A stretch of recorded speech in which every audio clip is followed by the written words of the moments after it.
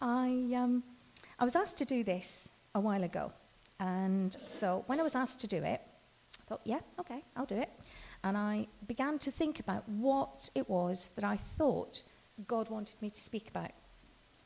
And God wanted me to speak about, I thought, what's in a name? That was the title I had, what's in a name? And I thought, oh, okay. So I started to investigate and to pray and to look into that. And then on Monday, God said, no, don't want you to speak about that anymore. And I thought, all right then. And I believed that what he wanted us to, or me to speak about this morning, was the story of the 12 spies that we read about in Numbers chapter 13 and on into chapter 14. And the background to it is that the children of Israel have been enslaved in Egypt. But God has miraculously brought them out of that slavery. He has led them across, that's all right, he's led them across the land, out of Egypt and across into the promised land. And they've arrived at the borders of the promised land. And God had proved himself again and again on that journey. He'd proved himself in the way he'd gotten them out of Egypt. But they arrive at the land, and instead of just believing and trusting that God was going to take them forward into that land, they decided that they really needed to know what was going on in there first. So they decide that they're going to choose 12 spies to go and scout the land and see what's happening in there and see what it is that they've got to face. And so they choose 12, one from each of the tribes, and they send them out. They spend 40 days scouting the land. They look at it, they have a go at seeing, because they've been sent out with some instructions on what they've to look for. They've to see what kind of fruit it has, what the people are like, what the place itself is like. So they go and they spend those 40 days doing just that. And then they come back. And some of them start to give their report. And their report says that the land is already occupied. It's not just occupied, but it's occupied by giants. And this is a people who have been enslaved for generations. And so on hearing these giants were there, instead of putting their trust in God, they began to be fearful. And not only did the spies come back and say that the land was occupied by giants, they said that there was no way they could defeat those giants, because in their presence they felt like grasshoppers in comparison. Then some of the other spies got up and they gave their report. And their report started off really well. The land was fruitful. Not only was it fruitful, they'd seen clusters of grapes so big that it took 2 men to carry them. I remember as a child seeing an illustration of this story, and it was a picture, and there were 2 grown men, and they had a piece of a branch, I suppose it was, of a tree. And Sylvia's got it in her Bible. And the 2 men are carrying this huge bunch of grapes. And it's so heavy that they're actually bowed under the weight of it. And so these spies come back and they say to them, the land is fruitful. Well, God had already told them that. He'd said it was a land flowing with milk and honey. So that sounds good, doesn't it? Yeah. But these giants, they were still there. They hadn't gone. They were still there. So the people were still niggled and worried and anxious about that. And then 2 spies were left, Joshua and Caleb. And they came and they gave their report. Now, I'm sure they'd seen the giants, and I'm sure that they'd seen all the fruit. But what they actually saw was that this was the promised land, the land that God had promised to them.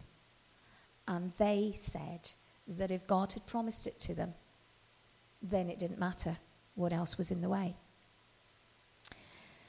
When I was thinking about this story and what it meant for us, now forgive me if actually I'm the only one that needed to hear this, because I did need to hear it.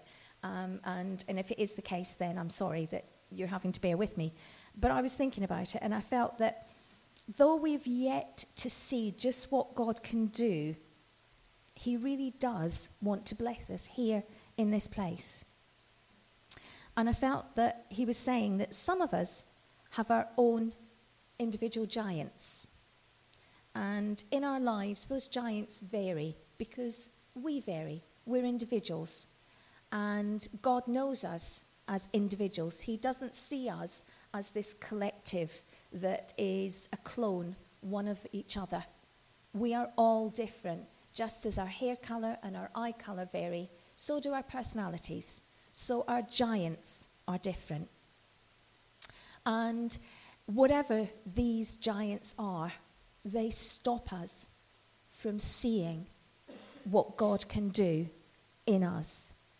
Because we put those giants in the place in our lives that God should have. And we allow the fear that these giants instill in us to snatch away the blessing.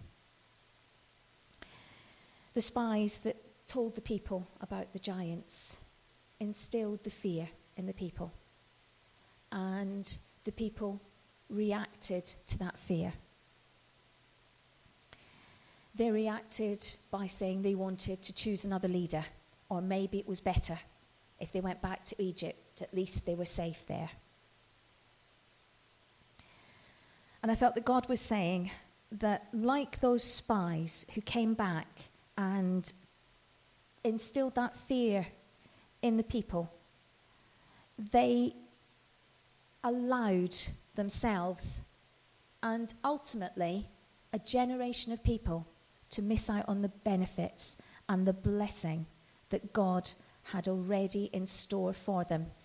Because with God, he'd sort of come to the point where he'd said, what else do I have to do to show these people that I care? What else do I have to do? I've had enough. I'm going to just destroy them. I'm going to smite them from the face of the earth, and I'm going to start again with you, Moses, and I'm going to create a people, and I'm going to bless you. But Moses begged for them and said no, because what would that say to the people around? It would say that you took them out just to destroy them. So instead, God allowed them to wander. The spies went into the land for 40 days. The people wandered in the wilderness for 40 years until the generation that had doubted had died. And I just felt that God was saying to us that we need to deal with the giants in our lives so that we can possess the promises that he has for us.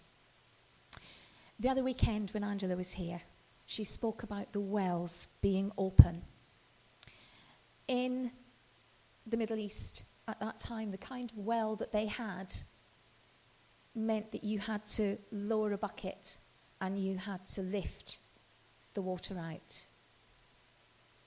Well, that's like those wells. Those wells are open, but we have to lower the bucket in order to get the blessing. God's not going to tip it on our heads.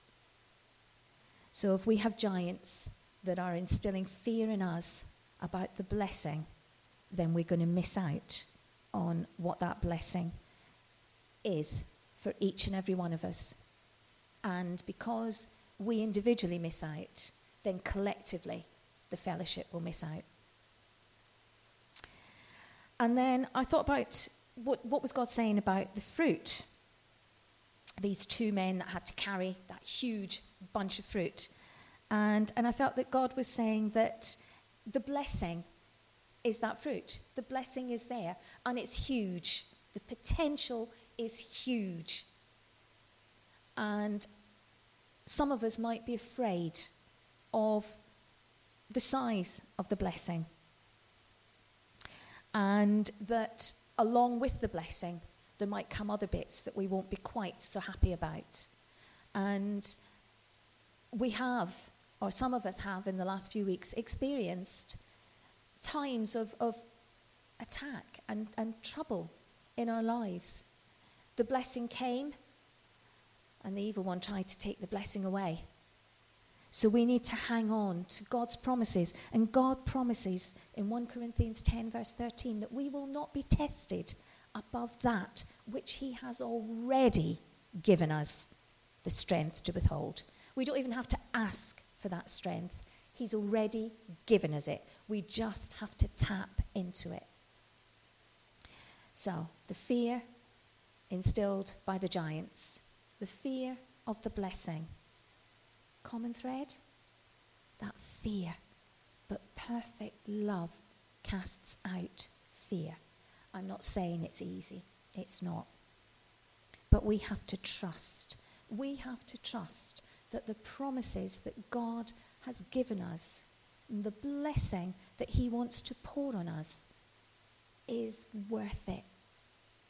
This land that was flowing with milk and honey was everything that they had desired while they were in slavery in Egypt.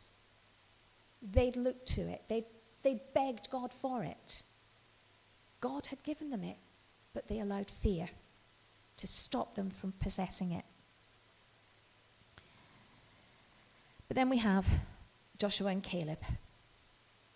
And they were the only two of the spies who lived to see the promised land, because they placed their trust in God. They saw the giants, they saw the problems, but instead of allowing the fear to snatch the blessing from them and from their families, they held on to the promises of God that he would give them this land. I believe that we're standing at a place in the history of this church where if we allow the giants to come and to instill fear on us, then the blessing that God has in store for each one of us here will be halted. It'll still be there, but it'll be halted, and we will have halted it. And God has a work for us to do here. And when we receive the blessing, we will want to share, because we will be compelled to, because of all the things that God's doing for us. But if we don't share, God will rise up people who will, and they will receive the blessing. And the only ones who won't will be us, because God has a work, and he always brings his work to fruit, whether we are part of it or not. And I just felt that God was saying to us, he doesn't want any of us to be left out of this blessing, and that not to be afraid that, yes, the way isn't going to be straightforward. It's not going to be easy, but he has promised to walk beside us every step of the way. Thank you.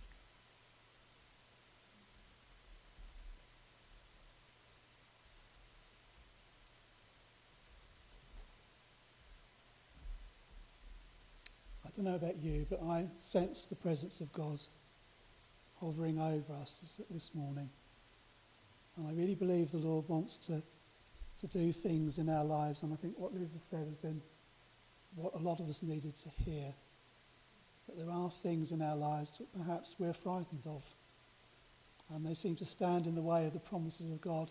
And I was thinking of when God said to Moses that when they went into the promised land, that he would drive out the inhabitants little by little so that they could get the land little by little, because they would be overwhelmed by it.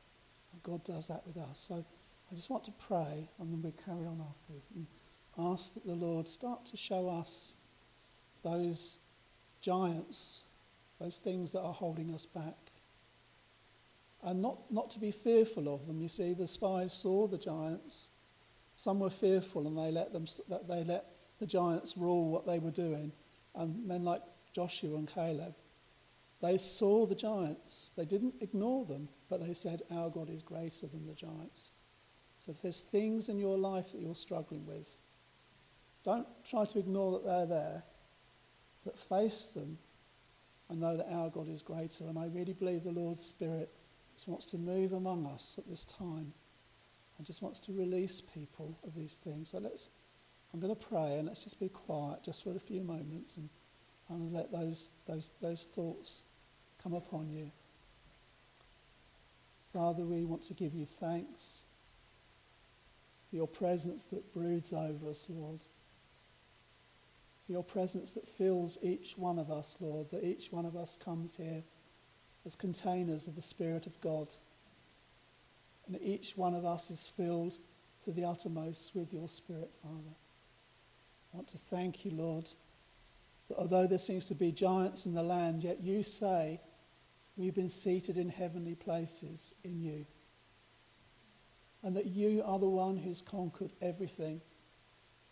And that all you ask us to do, Lord, is to rest in what you've done and to stand back and to see the salvation of our God. And we ask, Lord, that you would enter into those areas in our lives where there are giants, Lord, and where there's a desire to turn back to Egypt, Lord, because it seemed easier to go that way rather than go into the promised land. Show us those things, Lord, not that we might be fearful, Lord, but that we might stand firm in the authority and in the love and the care of you, Lord, knowing that our God is mighty, that our God is able to overcome all things and has already done it in Jesus.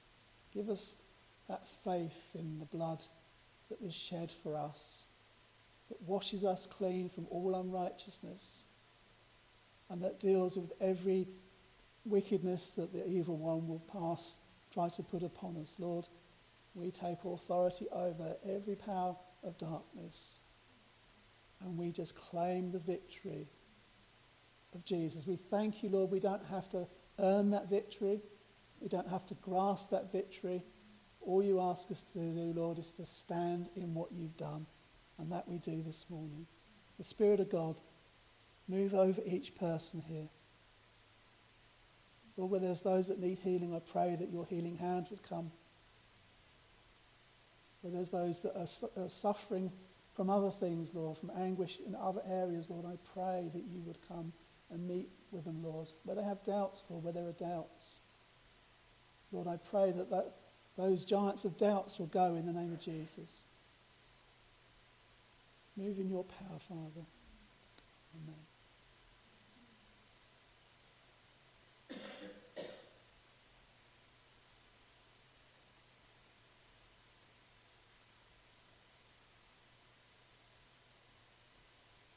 I had as we were singing the last song about living under the shadow of his wings, and I had this picture, which I don't know if it comes from a film or if it comes from something I've read, but it was there was a bushfire, a fire in a forest, and the firemen were going through the forest, and one of them found this bird with its wings outstretched, scorched, and he kicked the bird away. And all these chicks ran away. And she had stayed over them and endured all of the heat and all the pain of the fire to protect her chicks. And I just felt God was saying that's how his love is for us. That he takes all the burning pain and he protects us under his wings. And I just had this picture of the wings of God over us this morning. And he just wants us to be confident in that he's the one who stands between us and every fiery dart that Satan might chuck at us. But, of course, he doesn't die. He died in the process in Jesus, but he's risen again. Anyhow, I will shut up.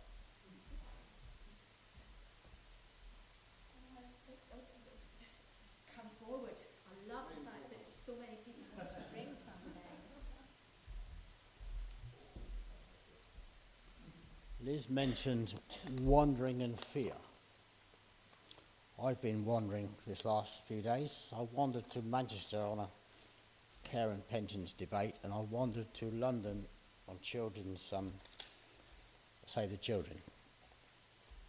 And when we was in London, Save the Children, we was talking about the refugees. We stood in a row, 40 people in a line, and when the person said something, for instance, have you access to education, you step forward one. Or if you feel safe, you step forward again. And after about 8 questions, obviously the line was higgity-piggity. I never moved. Everybody had this paper, and you had to presume you was what was on the paper. I was an 8-year-old child. You're a Syrian refugee somewhere in Europe. You were travelling with your parents and siblings, but have lost them. Now, if you can imagine, as fear, thousands of children travelling to Europe, under that situation, you've got nothing. Everybody is taller than you. You can't speak the language, no food, no water, and you imagine what is happening in that situation. And they are things we need to be concerned about.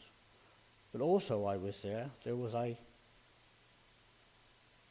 Syrian Kurd chap, he was about 30, and he said, I lived in a town in Syria with various religions and various tribes, and everyone got along fine, until they got against the government and the ISIS have taken the control of that sort of demonstration.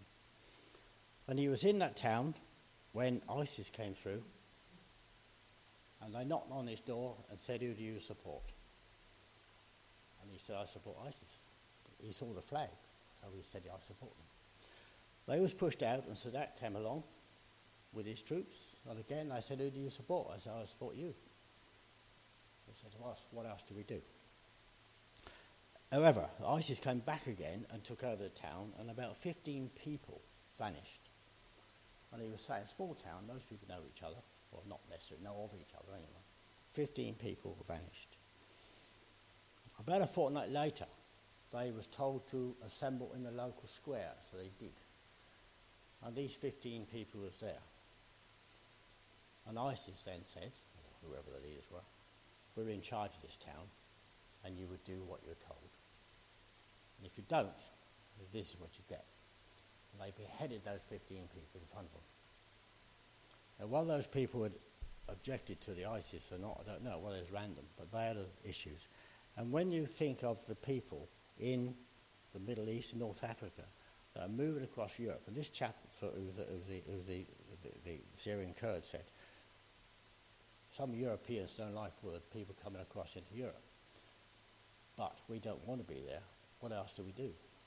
We don't make us homeless or jobless, but we are running in fear. And across Europe now, we've got these children. You have to ask who the parents are that put them on boats to move them on. It's a question to ask, but where they go. So the prayers, which in fact I wasn't there yesterday because I was at Missouri doing the St. George's Day, but yesterday the Save the Children had a campaign launch, and I was going to show you something, but in fact I went to John Headington the other day to see the disc I'd got, but it's too long. But I have asked him to give us a brief. It hasn't come yet, but some of the facts of the people that are travelling across Europe in such a dire state is enormous. So while Liz was mentioning fear and various things, that is something that has been on the agenda this week with me, and I think it's something we should think of. But when you think of the children who are homeless, hungry, have nowhere to go, and no parents, that is an issue that really, really needs severe attention. Thank you.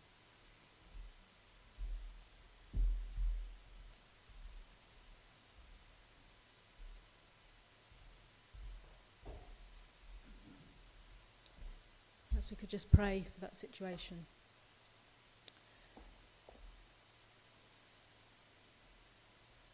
Heavenly Father, that is what you are. You are our Heavenly Father, and you care about every person in this whole world. And as we think about meeting tomorrow night to pray for our own children as mothers, we lift up these children who are either wandering with their families or who have been sent on to supposed safety on their own. Lord, we ask you protect them. Lord, that you will show your love to them. That you would send down your hand and move throughout the countries that are debating whether they want refugees or not. Lord, that thy will be done. And that you would give compassion on those who are involved in the decisions and those who are involved in actually being with the refugees or seeing the refugees passing through their towns. Lord, help us to know how to pray and give us compassionate hearts with your love rather than our own emotions. Lord, may we be powerful in our prayers because we pray as you direct. In Jesus' name, amen.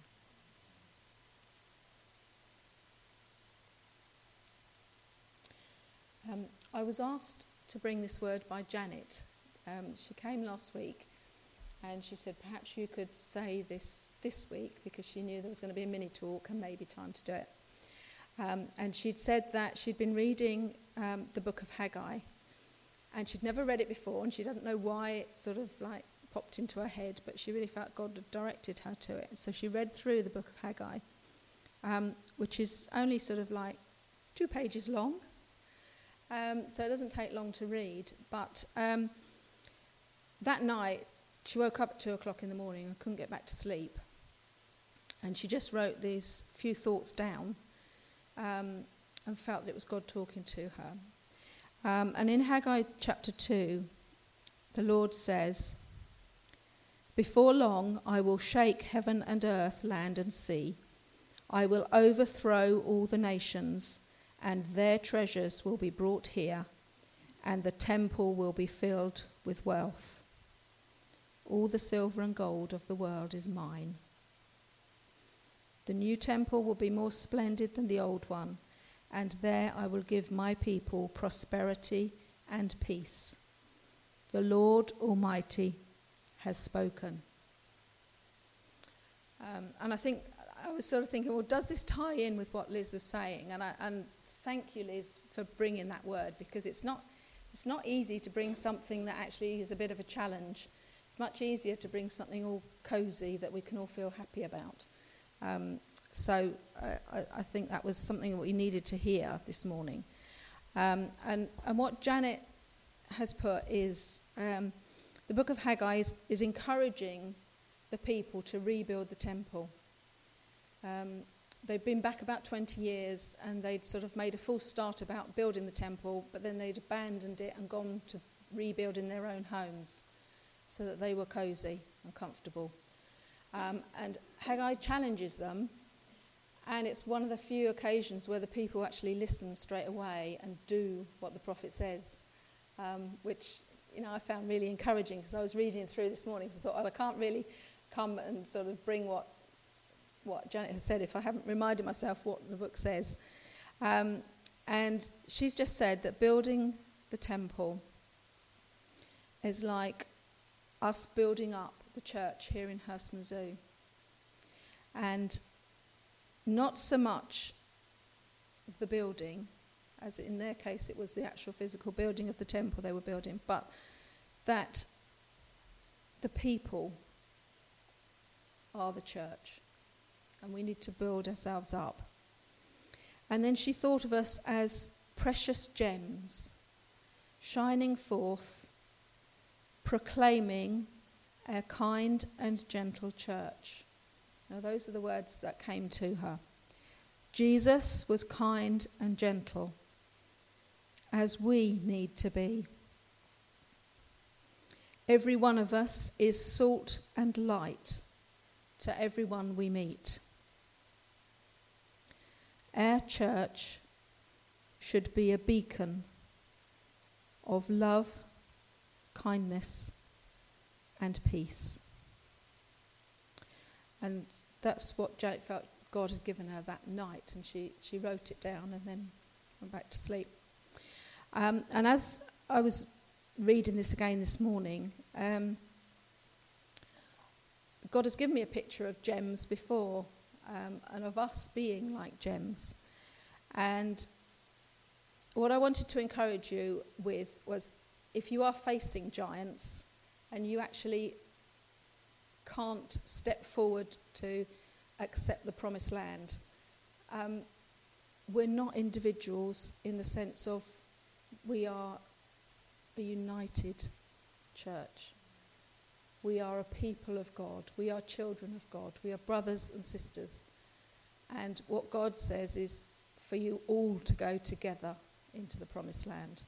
The blessing I want to give you is for all of you together. And if there are giants in our individual lives, then that's something that as a church we can overcome. And the picture of the gems, initially I was thinking of it as that we're all different gemstones, and we all have a different... God's given us all different images and different personalities, and that is true. And I was thinking of the ring where you have all the... You spell out dearest with diamond, emerald, amethyst, ruby, emerald, sapphire, topaz. You know, you have a ring and it has all those and it actually means dearest. And then I was thinking, but there's two E's, so there's two emeralds. So that means there's two the same.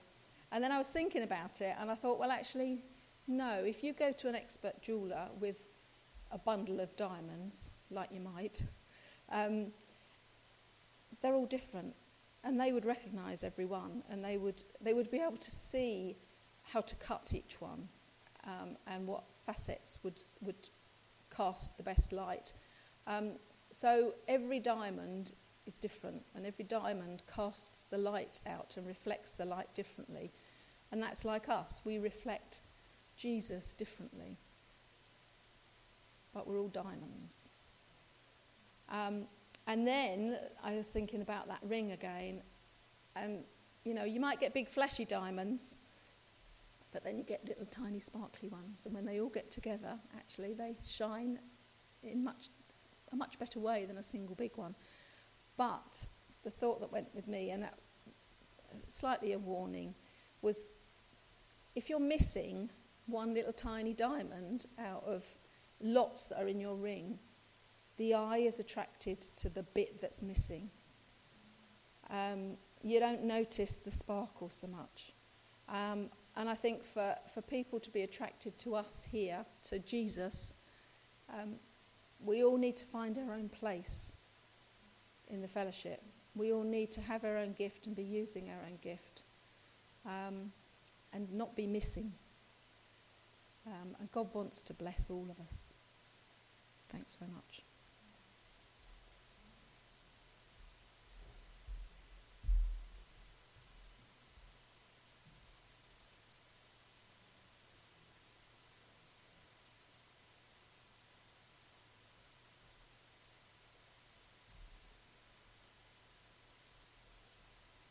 It's just that we went to Ashburnham a couple of weeks ago, and there was a word there from Moses, Pastor Moses, and he felt he had a word really for the country really.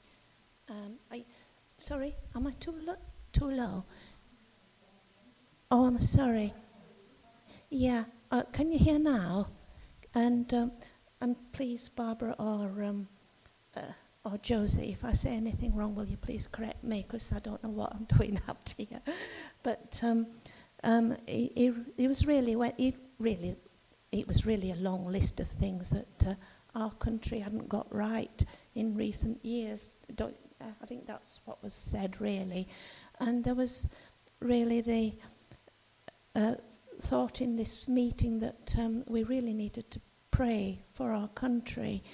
There were some prophecies that I didn't bring, and I did try to find them on the internet, but it seems from what this meeting was about and from what I've been looking at, that God does want to bless this country. It seems that we have been used before. People have gone out from this country evangelizing the world, and it seems that God wants to bless us because of that. And although things are going wrong, and we're getting a lot of things wrong lately, and we could come under the judgment of God if we don't try and get things right and pray and bring our country back to God. But I think it looks, from what I've been looking at, that he does want to use us and use us for good, to bless the world really again. And I was trying to look on the internet to try and find some of these prophecies that I couldn't find, and I got into the biblical prophecy, about Gog and Magog. That's to do with Russia uniting with Europe and going against Israel, the chosen people. But from these prophecies, it looks to me that Britain could be, and now I might be wrong, but they seem to be saying that we are the lion in this. America, of course, is the eagle. We are the lion, associated with the tarnish as well, if you're into biblical prophecy. And it seems that we are going to be used for a force for good, but we need to get praying, really, to bring this about, because otherwise we've either got the judgment if we don't, we can shrink away like we often feel like doing, or God's going to really bless us. If we bring this country back to God, he's going to really bless us and use us. And that's what I've got from that. And please, if anybody who was there, put me right if I've got anything wrong. But that's it then. 2 Chronicles 7:14. If my people who are called by my name will humble themselves and pray and seek my face and turn from their wicked ways, then I will hear from heaven and will forgive their sin and heal their land.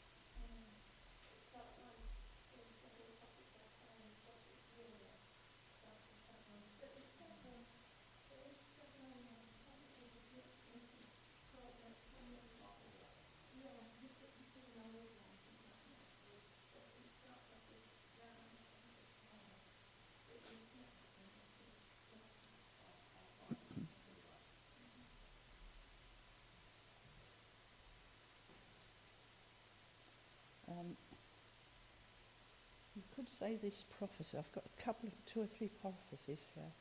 And can you hear me? I have 2 or 3 prophecies here, but you could say they're out of date. But of course, prophecies are never out of date, because what God says 1 year, or 10 years, 20 years, they're relevant for the end time, because his coming isn't yet, or his coming is yet. His coming hasn't come yet, that's what I mean to say. This prophecy was given shortly after the great storm of October 16th, 1987. My people, you have seen my power poured forth over this land, but this is only to demonstrate my love to you as a nation. Turn to me, my people, that my power will not have to be demonstrated in wrath, but that you, as a praying nation, may know only my love. It is not too late, but soon, very soon, will be beyond all prayer.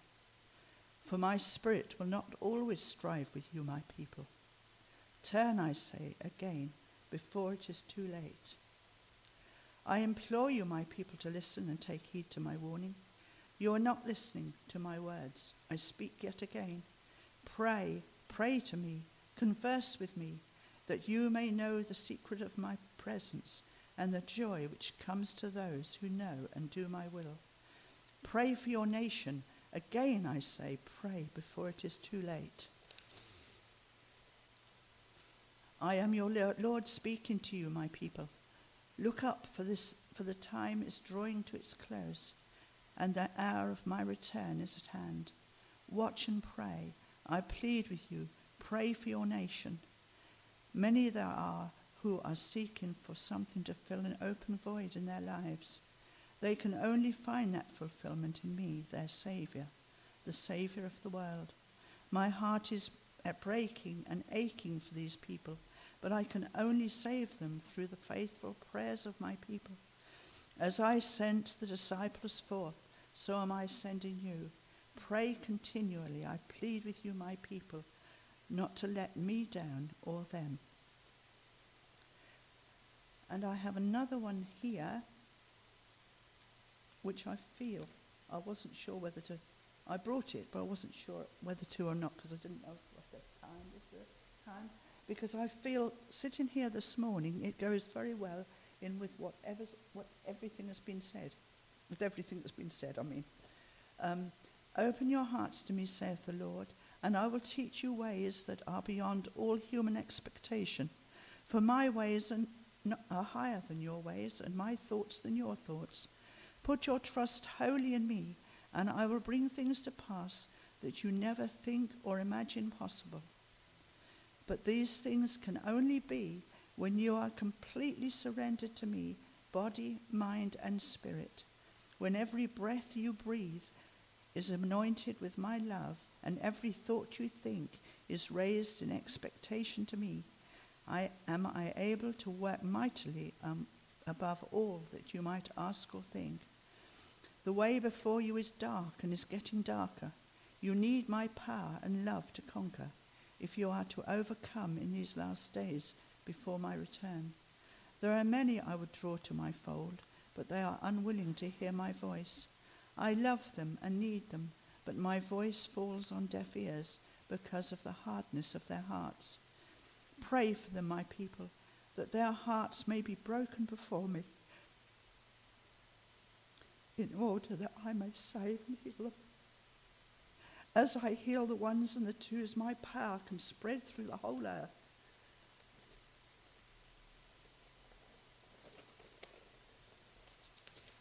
Sorry. But you must pray, my people. Pray for those you come into contact with in your daily life and living, that my spirit may be able to be poured forth over this land. Take heed to your land, O my people, for it is in turmoil and lacks peace that only I can give through the faithful prayers of my people. So look up, for the days are drawing to the end and to my coming again. Be ready, teach others, for my coming is just around the corner, and many will be lost to damnation, but for the praying hearts of my people. Thank you.